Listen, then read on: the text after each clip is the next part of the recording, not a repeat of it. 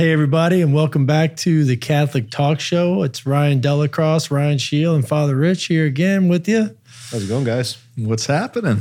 We're happy to have you guys here with us for another episode. It's the five unbelievable but true Catholic miracles. It's unbelievable. But true. And there's 5 of them. And they're Catholic.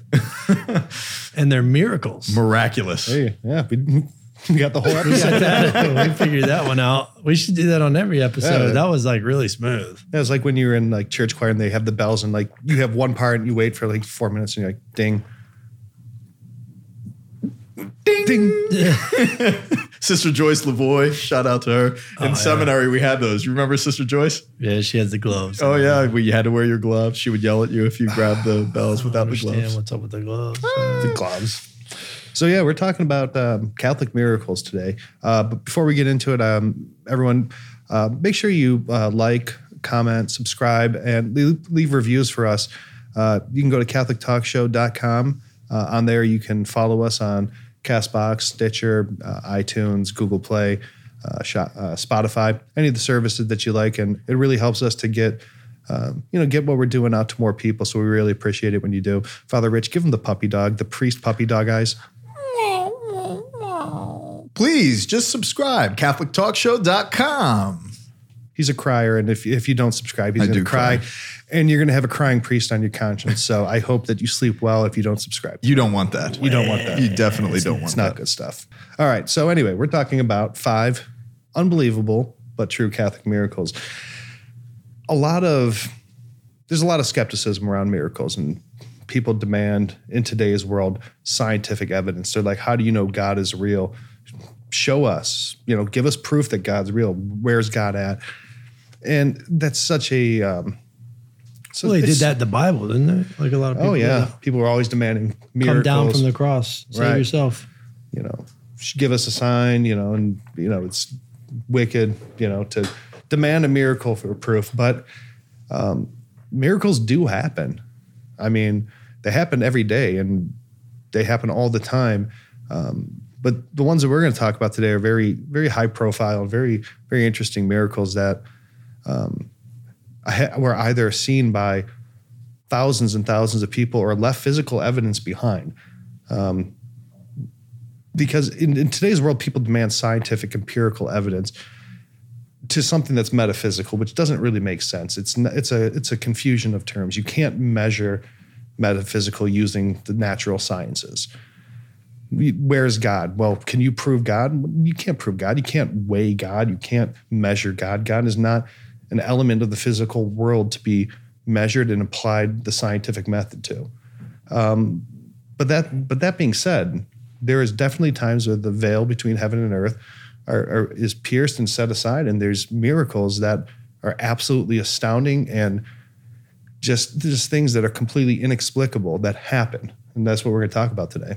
I love miracles because they do confound the rationality of life, because it reveals what is supernatural. So, like the natural order of things and how God breaks into human history. Think about how God becomes man. I mean, it almost sounds crazy, right? But that God so pursued humanity in the image and likeness of God that we were created in, that God pursues that in sending his only son. It's important to bring that up, is that no Catholic is obliged to believe in any miraculous event unless it's officially sponsored by the church. They are a miracle never will add to the deposit of faith. There's nothing that will happen in a miracle that will add something to the Catholic faith that was lacking before. It's called private revelation. That's right. So, you don't have to believe in these in the Catholic. As a Catholic, you don't have to believe in the appearance of Our Lady of Guadalupe to still be a good Catholic. Now, you should. It's real, but you don't have to. That's not an essential element of the faith. So I thought it was important to mention that first. Thank you for that PSA. You're welcome. I saw a little bit. Where would we be? I saw a little bit of anger in his eyes. You're welcome. You're welcome. Where would we be without you, Shiel? You're the man. And your public service announcements. It'd be a dark place. A very dark place. Very dark. No miracles happen. So, the first one I want to talk to dispel this darkness that you guys would be in would be the miracle of the sun. You guys have heard this one, right? Fatima, yeah. That's right. Yeah. Our Lady of Fatima's awesome.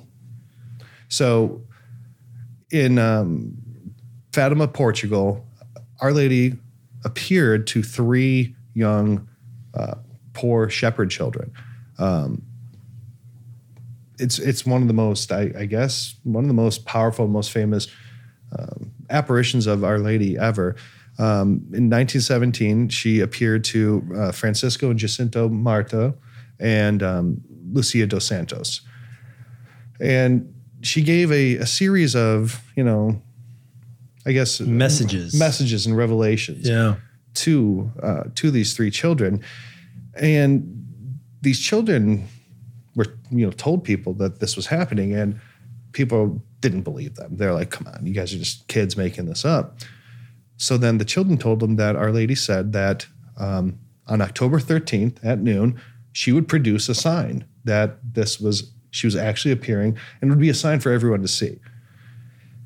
So this was months before that date, and the newspapers were making fun of them. They're like, okay, yeah, Our Lady's going to show up when these little 3 kids, said that she would. So all the newspapers and skeptics, but believers, they all assembled in a field in Cova de Aria, or Aria. I don't know how to pronounce it. I haven't been there. You don't sound like you're very good at the pronunciation. España. That's Portuguese, right? Or the España. I'm not right. I'm not. The España or the Espanol? I deduced that from your bad Portuguesa. Portuguese. Portuguese, if it's Italian. He's trying, yeah.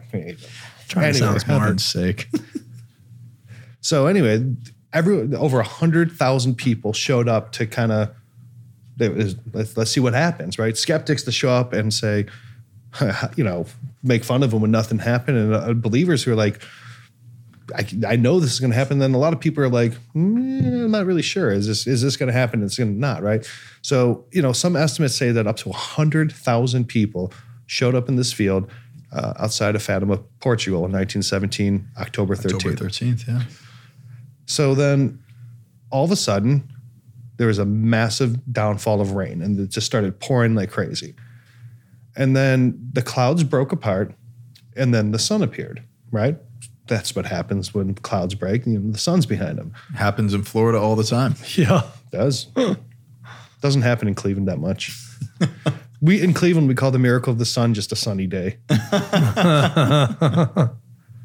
So, as the clouds dispersed and the sun was behind them, the sun started spinning, like a pinwheel. Like a pinwheel started spinning, but very pale and not very bright, very small. And then it started. The report said it started casting multicolored lights all over the place. So almost like imagine a spinning small prism, yeah. Right? And then people were starting to freak out because then all of a sudden the sun started going back and forth, dancing in the sky, zigzagging. And then it started like the appearance was like it was descending, and people were freaking out because they're like, the sun's going to crash into us, and we're done, right? And everyone was amazed and stunned. I mean, this is not some person who said Jesus appeared to me on toast. This is 100,000 people appeared to me on toast. Jesus toast. Yeah, that happens. Has that happened to you? No. It appeared to him on Jesus Texas toast. Jesus wearing a cowboy hat. Yee. So yeah, yee-haw. So the sun starts dancing, and then all the rain and all this water from this massive downpour completely dried, like instantaneously. And there was just thousands and thousands and thousands of people there who witnessed it. Members of, like for one example, the professor of natural sciences from the university local there, he was there. A skeptic, he was there.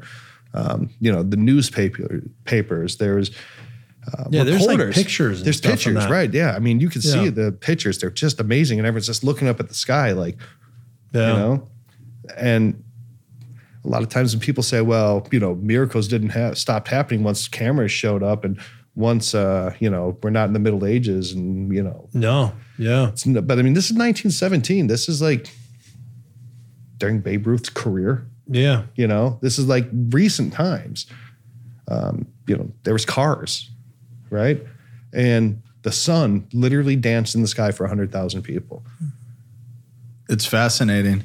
I've always been captivated by the revelations of Our Lady of Fatima, and that was the one apparition site that my grandfather visited as a naval man in the engine room. He was able to go off ship, and then he made his way down to Fatima. And I, unfortunately, have not had the privilege of going to Fatima yet. But I have been to Medjugorje a number of times, and I rarely share these stories and the experiences that I had in Medjugorje because certain people will be like, "Oh, that just sounds a little too," Can I be honest? Mm-hmm. I'm skeptical of Medjugorje. Mm-hmm. I'm more lean towards I don't quite believe that one. Mm-hmm. Well, first of all, it's not approved by the church. That's right. But there's no apparition that is approved until the apparitions have concluded. Never in the history of the church has there been so frequent of apparitions. Right, which to me is like, this is like a long chat text message between, Mary and Jesus and these people. And it's like, it's kind of not their MO. Yeah. I mean, there's more words recorded in this than there are of Jesus in the entire gospel. Mm-hmm. That doesn't seem to me. I'm looking at these pictures of all these people with umbrellas and staring at the sun. There was at least like 5,000 people there. Well, it says up to 100,000. Up to 100,000. And so check out those pictures on our Facebook page. But I have to say, being there in Medjugorje, my first time, I've been over 7 times or 8 times to Medjugorje. Well, sorry for. Oh no, there's no offense whatsoever because I really don't know the apparitionists. Yep. I've never met them. I've never been employed by the bishops or by the Vatican to go interview them or investigate. All I could speak to is my personal experience there. And Medjugorje is a very, very powerful place of prayer. And it's a place where people of goodwill come together to grow in faith and to explore what's happening. And most of the people that are going principally to pray and to have an experience. Right. And it really marks it as a different type of place, more so than Jerusalem or Rome or any other. A lot of people go there just for tourist things or history or whatever. If you go to Medjugorje, you're in the middle of Bosnia-Herzegovina. The only reason you're there is to explore what's going on here in Medjugorje. Bosnia-Herzegovina is a beautiful country. Oh, it is a gorgeous country. In the middle of it? But, what's going to be the draw? Right. Absolutely, right? Yeah. So there's some beautiful, landmarks there and springs. But let me say this. I think you're converting him right now because he's very angry. Well, no, I really want to share. I just want all the. I believe in no Medjugorje stuff. All of our Bosnian listeners be like, Father Rich, you said the only reason to come here is for Medjugorje. I'll have you know that we're one of the leading exporters of pine wood or something. Or something. I'm sorry, Bosnia. You can let me know. A lot of love goes out to Bosnia. I have a few friends that I went to school with that were from Bosnia. So I have to say this though, being there in Medjugorje, I've had a number of experiences that I can't even explain. And one of them was a miracle of the sun. And being able to look at the sun as it was setting, and the sun disappeared. There was no clouds, and then it reappeared, and then it set. Midday, another day that I was there, I was laying in the grass and I was praying, and I could look directly at the sun, and it was like it was pulsating. Never had these experiences. Did your mom tell you not to look directly at the sun? I know. I was hearing her voice in my head. It's like, what are you doing? You're gonna bring flashbacks from college. But it was accompanied by this beautiful sense of consolation in the presence of Our Lady, and certainly have had so many experiences in Medjugorje. And I never vouch for the integrity or the people that are the apparitionists. Because another thing is that none of them ever became a nun or none of them became a priest or consecrated. But they don't need to be. And not necessarily, but in many of the other apparitions, that has happened. Right. So, for me, being there, having this experience of these miracles, was such a huge catalyst in my faith journey that was initially started happening when I was in my early 20s. And, I went back there as a skeptic, and went through all of the documents and the criticisms of Medjugorje and all this stuff. And time again, I just kept on returning to, you will know a tree by its fruits.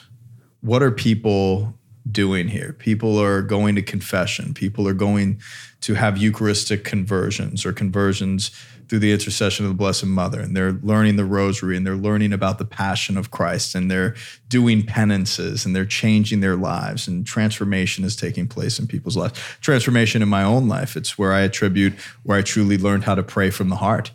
And, I look at these apparition sites as these places in time that God opens up a veil of miraculous grace that truly confounds people's ways of life, and they're changed forever. And certainly that's happened for me. Yeah. I've read that as far as the investigation into it, they're getting pretty close to making a ruling. And one of the things that I've read that potentially they're going to approve the first 5 or 6 messages, because those are the ones that are different in nature and specific to, I think all 6 were there or something like that at 6 years. And that they might be leaning towards approving that, but not the subsequent ongoing ones or something like that. So I'm going to wait for the church's ruling on that one. For sure. Again, private revelation. Right. But going back to Fatima, I'm looking at these pictures because that's how I learn a lot, through pictures. Picture books. And you look at all these people that were there, and then the rain and everything, and how they're all looking at the sky. And then you look back on how they started setting up the shrine and everything. It was like the whole community was, they were there. Yeah. So it occurred for all of them. So it's kind of neat that, it's not like, Juan Diego, for example, with Our Lady of Guadalupe. It's not like personal to somebody and they go to a bishop and then they say, oh, Mary wants us to build a church here. It's like, no, she did this for the whole community. She had a message to give and they all saw it, and it changed a lot of people's hearts, instead of an apparition where it's like, 1 or 2 people. Yeah. I love the apparitions in respect to the tilma of Juan Diego, because it's the greatest evangelization that's ever happened in the history of the world. 9 million Catholics were born out of this revelation and counting. And it immediately Hundreds settled. of millions. Oh yeah, but initially, 9 million. So initially, this in the Yucatan Peninsula and then beyond, it's like it immediately started to bring together the Spanish and the natives of those respective areas, because it communicated a very clear message to both people and drew them to faith. Pope St. John Paul II was very devoted to Our Lady of Fatima, and he was shot on the feast of Our Lady of Fatima, and he was shot 4 times in the chest. And he said that one hand pulled the trigger of the gun, but another hand guided the bullet. And the bullet that almost hit his heart missed it by like an inch. And he attributed surviving that assassination attempt to Our Lady of Fatima. And he had the bullet that was near his heart taken out and hammered into the crown of the statue on the site of the apparition of Our Lady of Fatima, which I think is pretty awesome. That's cool. Yeah. That's just such an incredible testimony, and his love for Our Lady on her feast day, May 13th. And each 13th from May until October, it recounts the revelations of Fatima. Yeah, and he went to go see his attacker in prison. Mehmet Ali Agca. Yeah. Another Marian apparition, this is one that's really, really near to me, is Our Lady of Lourdes. I love Our Lady of Lourdes. And I'm sure most of you have heard the story of Our Lady of Lourdes. St. Bernadette was there. She saw Our Lady in the grotto. She dug in the earth, the water, the spring. So, I don't think we need to recount the miracle of Our Lady of Lourdes. But one of the things that is really interesting is how many people go there and how many people have been going there for healing, both, spiritually and physically, since that apparition. And when was the apparition again? 1800s. 50s. Wow. 1858, February 11th, 1858. So one of the things is, to this day, there's just continually pilgrimage there. I know like the Knights of Columbus are always taking people there, and people who are sick or ill going there. And miracles are still happening to this day. And people are like, okay, sure. Why aren't people regrowing their arms or their legs, right? Because they're not stem cells. Right. God's not that crass. If an arm just reappeared, people wouldn't have the choice but to believe. It leaves none of the element of faith to it. It becomes a coercion of belief, and God doesn't work that way. But he does. There is a lot of healings that happen through the intercession of Our Lady of Lourdes and St. Bernadette. And on the site of the church, there's the Lourdes Medical Bureau. This is an independent medical organization that investigates people who said they had a cure there. So they're like, oh, I'm healed. Go upstairs and you go to this independent medical agency, and they review all those cases. I mean, this is not like private, Yeah. like, I'm healed. I'm healed. No, you're healed? Like Okay. the guy that hits people with jackets. Oh, On yes, TV. yes. What charlatans. Nah, it's awesome. It's awesome. Just hitting somebody with a jacket's awesome. I then saw them a falling video. over. I saw a video where it's just kind of going over the people with his jacket, and then it's like this domino effect. What is this of jacket people made out falling? of? I don't know. I want to get one of those jackets. Oh my gosh. No, so that independent medical bureau. So if I've been healed, then how are they supposed to know? So Pope Pius X, he decreed that anybody who claims to have a miraculous experience there has to submit their miracle to this bureau. And they do what a doctor does. They say, okay, well, did you have whatever? They look at your past medical records. Yes, you had this. Did you have, cancer? Oh, they look at your past records. They look at your past Gotcha. record. Oh, you're claiming you had cancer. Let's see your records. Oh, here's your records. Cancer. Okay. Do you have it now? No. Is it explicable? Did you do anything else that could have possibly account for this? It's very meticulous, very scientific, very cold, independent, and analytical. Well, yeah, you don't want to get a rep, Right. where it's like, you have a tourist spot there, Right. Because that cheapens it. It does. It does. So, Kind of like the jacket. He really doesn't like me bringing the jacket up. the jacket, you like the jacket because I like the jacket because it's cool. I'd like to do that to people and watch them fall down. It'd just be fun. That's all. just make your kids do that. Just like, kids, we're playing Super Preacher Man. Oh, that's good. That's a good idea. They can throw quarters at you and then you can wave your jacket and they all fall down. Yeah, Daddy, let's play Crazy Preacher Man. Hit me with the jacket, Daddy. Give me some more quarters. Daddy, hit me with that jacket one more time. Oh my god. Oh my god. They'd spliced over a bunch of Street Fighter 2 moves. Did you see that video on YouTube? It's awesome. It's like Hadouken. Dad, I don't want to go to school today. I don't feel good. Hold on, let me get the jacket.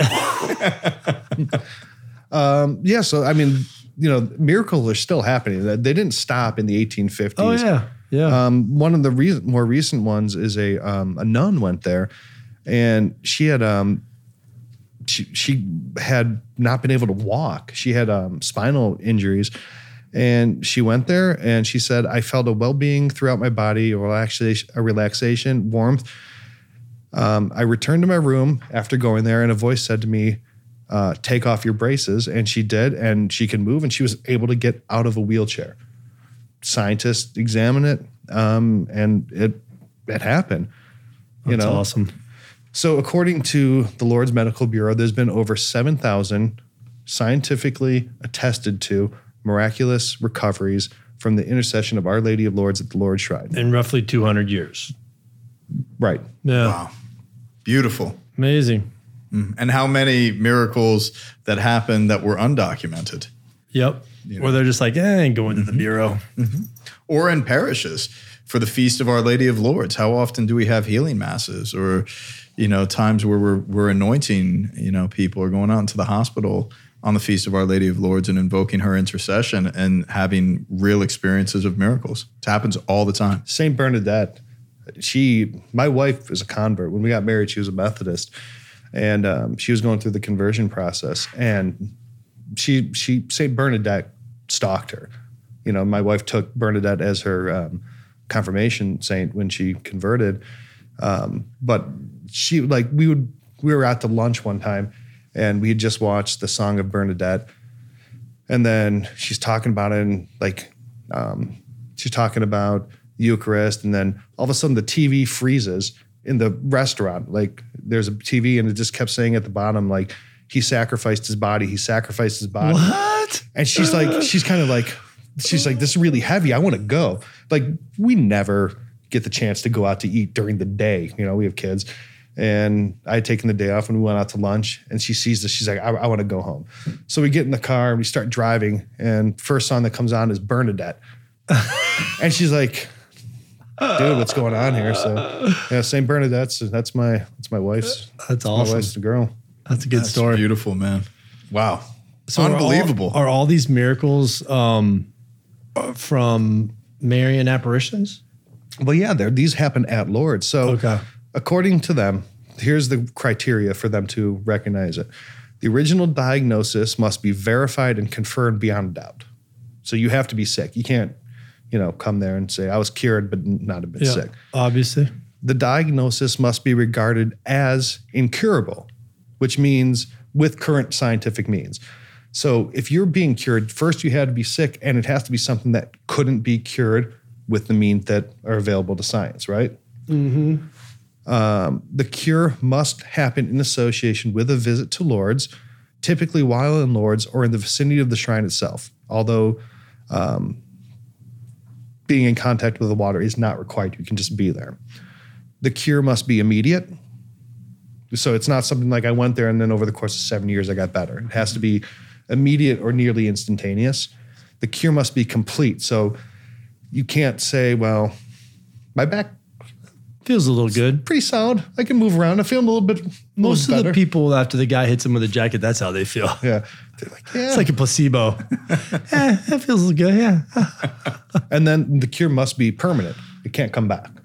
So it has to meet all those requirements for it to, Be an authenticated miracle. But they don't call it a miracle. The Lourdes Medical Bureau is not equipped to call anything a miracle. They can say this occurrence happened Yeah. because they're not, they're not They're the church. independent. They're independent, medical. and they can say they were sick. It wasn't curable. They went here. They got immediately better, completely better, and it didn't come back. That's what they are equipped and empowered through science to be able to say. And there's been over 7,000 of these cures. I mean, that's pretty cool. I don't know what else. I mean, It's skeptics unbelievable. always want to say science, science, science. Well, here's science. Go look at the records. They're available. You can look at the records. If you're a medical doctor, look at them. But it's important to realize, too, that even in the process of canonization of saints, that there have to be miracles attributed to these men and women. And, shout out to these bobbleheads here, saintbobbles.com. Yeah, these things are amazing. These things are really cool. But each of these saints have had miracles attributed to them time and time and time again. I mean, think about like St. Patrick here, and St. Therese, the little flower, St. Francis. So many miracles have been attributed to them, but it's important to realize that those miracles are investigated thoroughly and they're verified, and, scientists are involved in the process. I think of Eucharistic miracles too, how scientists have been involved in investigating what is present, like in a Eucharistic species that has turned to flesh and blood. That's Under actually a microscope. That's actually what we're going to talk about next. So we're going to talk about the miracle of Lanciano. Oh, I saw that movie. Did you? It was a movie. It was a documentary about that. It was amazing. Oh, I've got to watch that. I don't think I've ever watched that. So Documentary. Lanciano is a small city in the Italian mountains near the Adriatic. Tradition says that Longinus, the Roman centurion who stabbed Jesus in the side and pierced his heart, was from Lanciano, like the town of the lance, right? So it's one of the greatest miracles, I think, of the church, that left physical evidence. So in the 8th century, there's a little church. It's called Saint Legontian in Lanciano, and there was a monk there he was a priest, and he was having doubts about the divine presence in the Eucharist. And during Mass, he was performing the consecration, which even if a priest doubts the consecration is happening, it still occurs because the priest is Ecclesia supplet. Right. The church provides. So while he was performing the consecration, the host turned into flesh, turned into actual flesh tissue.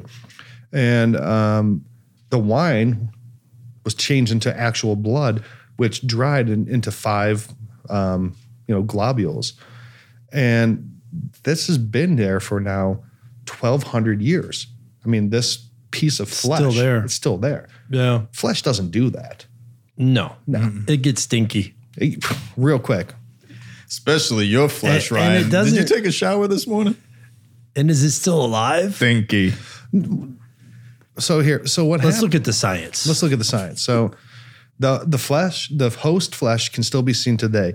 And it's still there. And it's the same size and shape of the type of host that was common to be used at the time. So it's not a later addition. This was a very specific size known to be the area and the time that it would happen. The blood dried into 5 separate pieces, so corresponding to the 5 wounds of Jesus. And when a really weird thing happens when they measure those 5 globules. Any combination equals the combination of the other of the remainder. So if you measure 2, it weighs as much as the other 3. If you measure 4, it weighs as much as the other 1. It's a really paradoxical way. Yeah. So weird. It's unbelievable.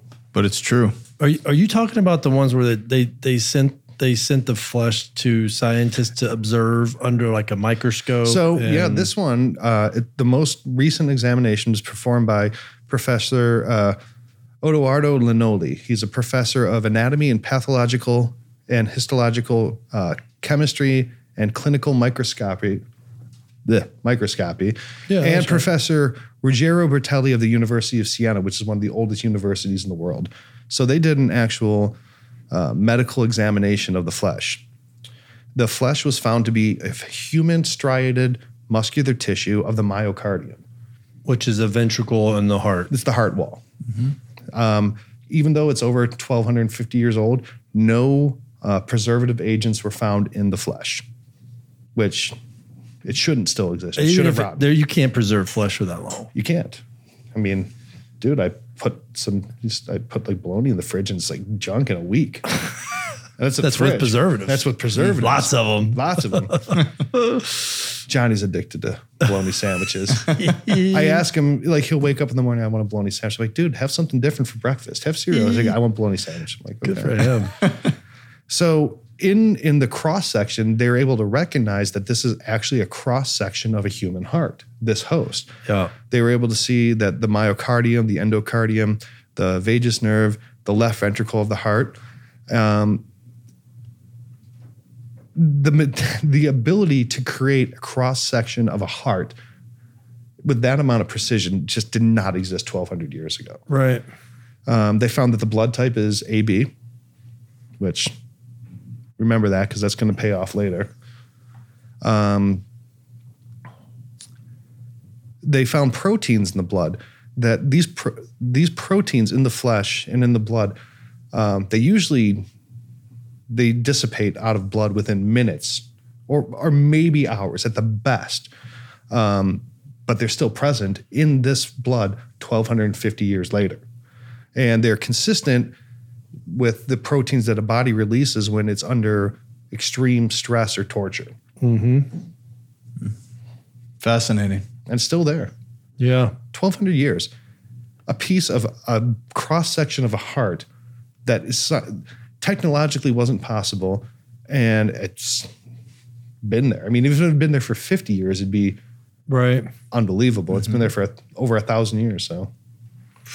Yeah, there's a DVD. I gotta find it for you. If I find it, I'll post it. But no one uses DVD players. Yeah, anymore. But it was like 10 years ago, and they actually took that specimen over to the United States, and they had a famous heart doctor in New York City examined this, and he said the same thing. And he wasn't even, a Christian guy. They just brought it to the best of the best, and they didn't tell him what he was looking at. They're just like, here, can you examine this for us? I think I remember that. Yeah, yeah.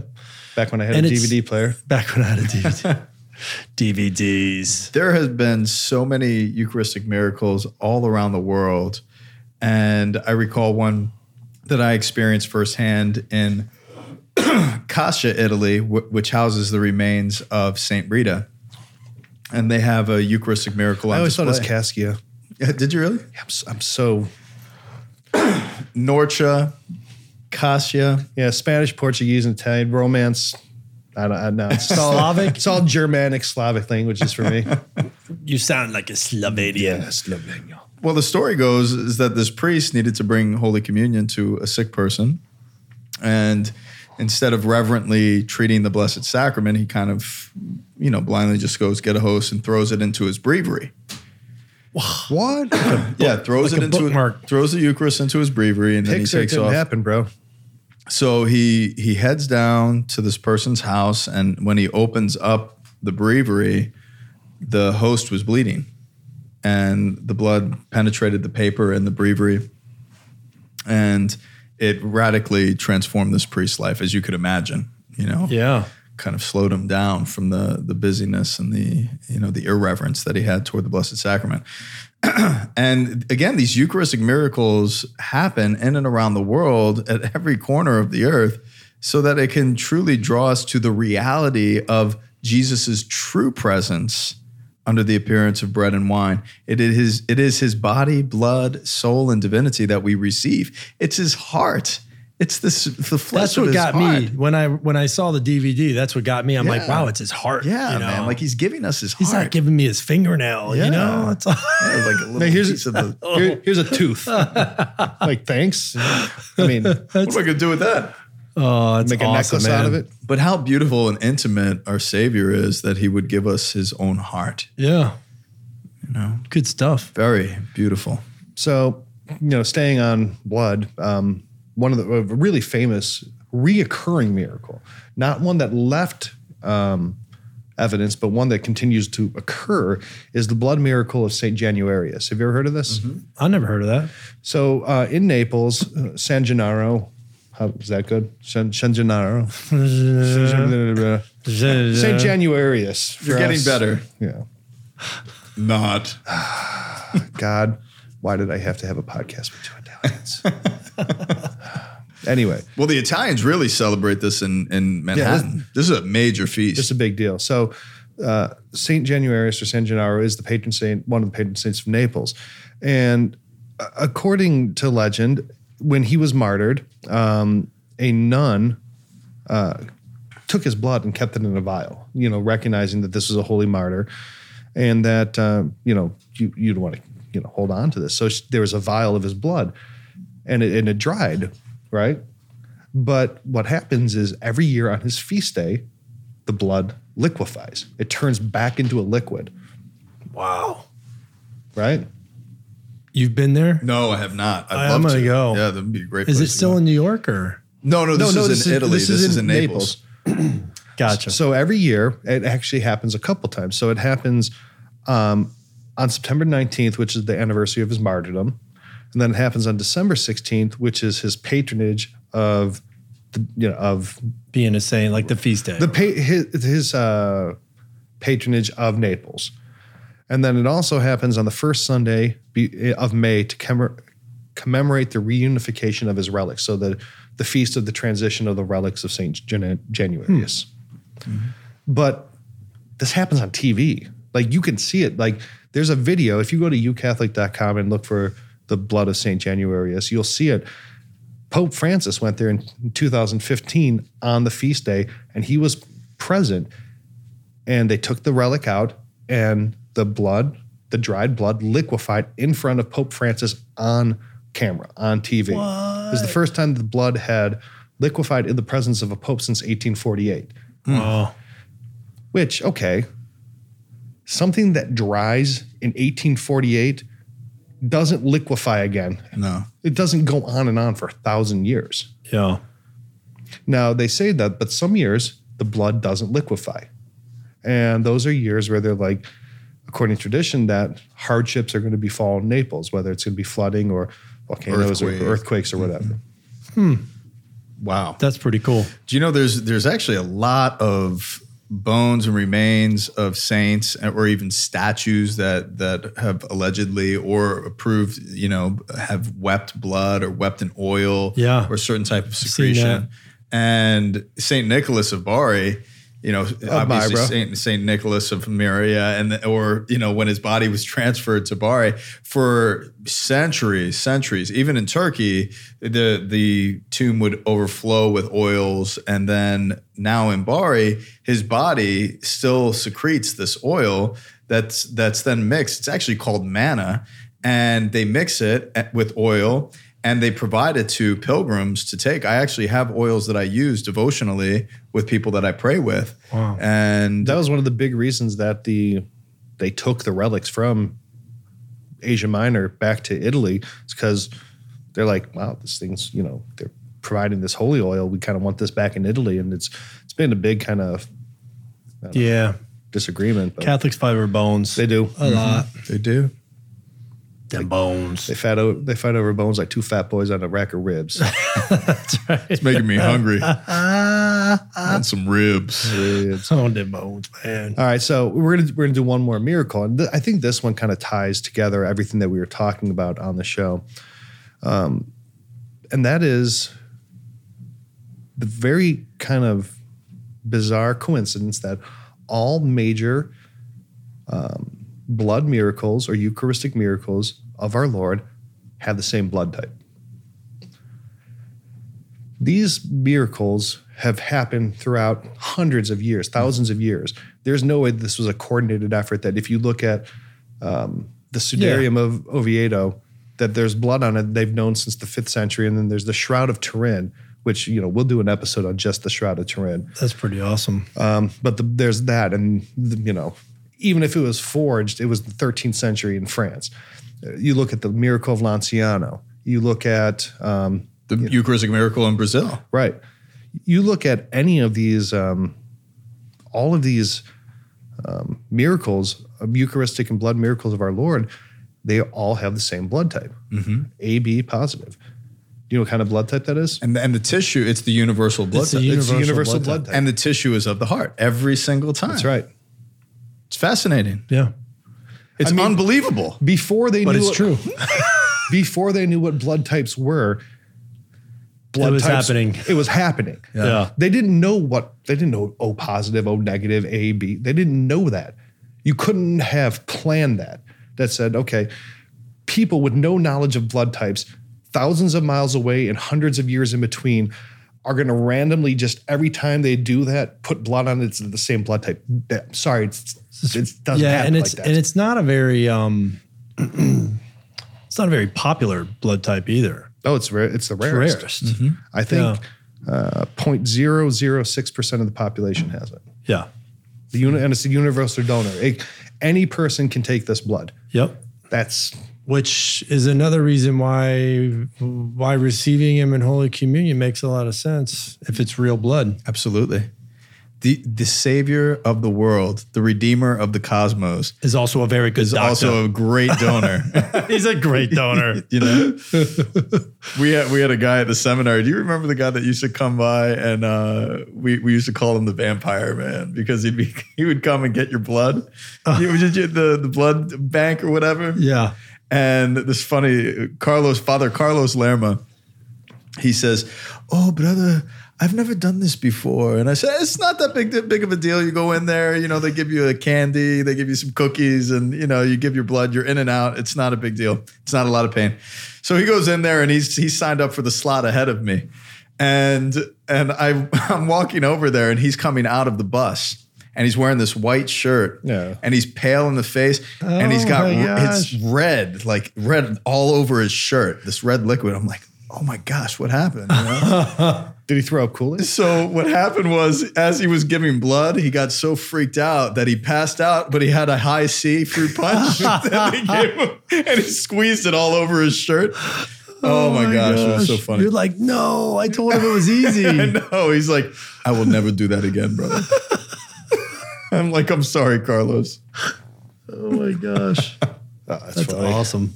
Yeah, so AB positive. That's very the rare. Universal donor, man. Very rare. Jesus desires to give all his body and blood. Yeah, and he's doing Come it. to the It's table, medically man. sound too. Yeah, it's beautiful.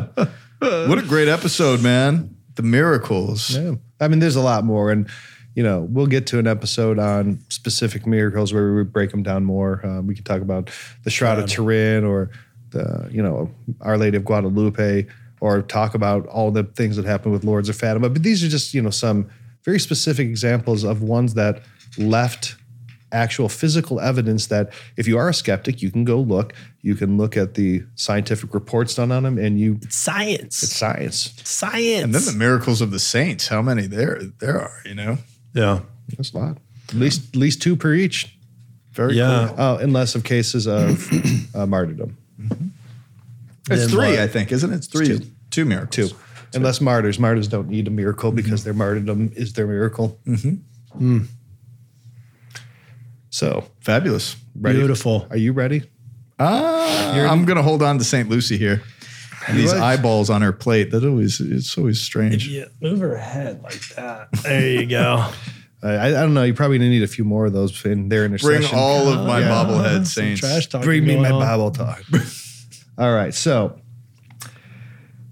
let's see here. We are going to do the Inquisition, and this is the time of the show where we ask you crazy or ridiculous questions and watch you squirm in your seat when your seminary training fails you and you're not able to answer. And for stall. our great Look for the stall. and where he's stalled. Yeah, he's going to stall.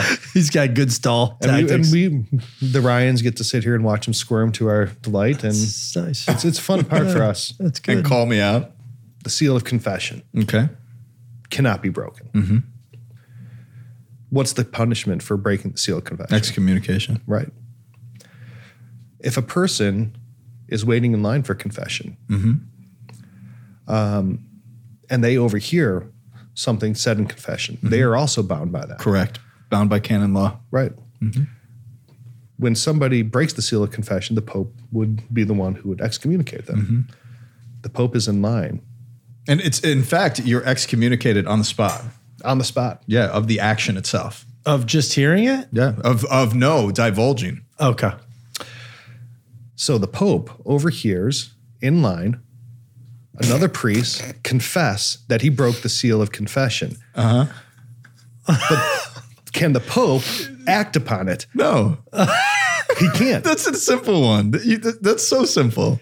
He can't act on that. But he's the Pope. And No. he's the Pope. The Pope But he can't. He can't. He can't look past the law, the canon law. So he can't excommunicate them or take action on a priest who's breaking the seal of confession No. based on him. No, No, absolutely not. really. Oh, this is a good question. That's a loophole. I thought that was good. That was good, man. You should Hey. hold St. Lucy more often. I should. I guess you came like right to me. You win some and lose So what does he some. have to do then? Wait, what can the Pope do then? He knows he's got a bad priest. He heard it, but he can't act on it. It's like, so what's the Pope do here? What's his play? I remember talking with Bishop Lassard years ago, and I presented him every type of angle of, if you get this information before confession and then you hear it in the confessional, and it's manifested already outwardly by the penitent, can you go back into that material outside of the sacrament of That's reconciliation and whatnot? And, he was always very, very conservative when it came to, what you can discuss with somebody. And, my practice is always keeping that sacrosanct. Like there is nothing more sacred that I keep in my heart than a penitent's sins. And most of the times, guys, let me just say this too. If you're worried about going to confession and you're freaked out by it, there's nothing that you've done that a priest has not heard. And trust me, we're not going to sit there and remember every single penitent's sins, hearing countless hours, and some of them behind a veil, some of them face to face. It's not on the top of our list to remember all of your sins and worry about that. I go to confession in another parish than my own home parish. Really? I don't think it's, I understand if you work in the parish, not going to the pastor kind of a thing. Right. Or, You don't squat where you eat. but again, it's one of the most beautiful things that we do as priests is receiving penitence in the sacrament of mercy and forgiveness, the sacrament of reconciliation. And that is something that is truly mystical, that bridges heaven and earth, and it should never violate the integrity nor the material that is confessed ever manifest in But public. The Pope knows that this priest is excommunicated by the act of doing it. It's not something that the Pope imposes. It's an act that imposes the punishment on itself. But then the Pope then sees the priest performing his priestly duties, and he knows he's excommunicated. As the Pope, he has to sit there and watch an excommunicated priest perform mass and say nothing. Because how did he get knowledge of that? Yeah. Dun, dun, dun. Do you need some time? No, I'm no, just saying. That's what I'm saying. Where did he receive that information? Like he heard it waiting in line. Yeah. It's So the canon applies to the Holy Father. So his He hands, received that the Pope's hands are tied. so his hands are tied. His hands are tied. Oh, Yeah. That's not fair. it is. But it happens. Yeah. No, that never happens. Well, no, that doesn't happen. Yeah, The Pope- yeah. I mean, maybe it happened. I don't know. I doubt it. Probably not. That's a lot Yeah. of a lot of ifs. My prayer But is that's what that whole part of the questioning is all about. Okay, well, Presenting the F's. I don't know. He handled this is that very he well. thoroughly routed us here. Yeah. right. It was a duck and undercut. uppercut or undercut? Excuse me, An uppercut. undercut? What I is need that? some coffee. We had a miraculous occurrence. The patron saint of handkerchiefs roundly defeated the Inquisition here. Achoo! God bless you. All right, well, that's it. Great. Please try to subscribe and leave reviews for us. It really helps us. Spread this show and get more people listening and more people, taking part in what we're doing here. So we really appreciate it. And again, don't make Father Rich cry. I mean, you're going to go to bed tonight. Father Rich is going to be weeping that you did not, subscribe, and that's on you. That's on your conscience. You don't want that on your conscience. And if you confess it and then someone overhears it, they can't say anything, then it's on their conscience. It's just a snowball. So just subscribe. It's just so much easier. It's like one click. All right. So you can go to CatholicTalkShow.com and you can prevent that terrible chain of events from happening on CatholicTalkShow.com. Great, man. Awesome. You wanna Awesome say show. goodbye? Well, guys, thank you for spending time with us. It's always a joy to be with you. It's a miracle to be with you, boys. It's a miracle. Love it. It's a miracle. Unbelievable, but true. But true. All right. Thanks for joining us, everybody. Let's go wave our coats at people. See you next time. All right. Bye.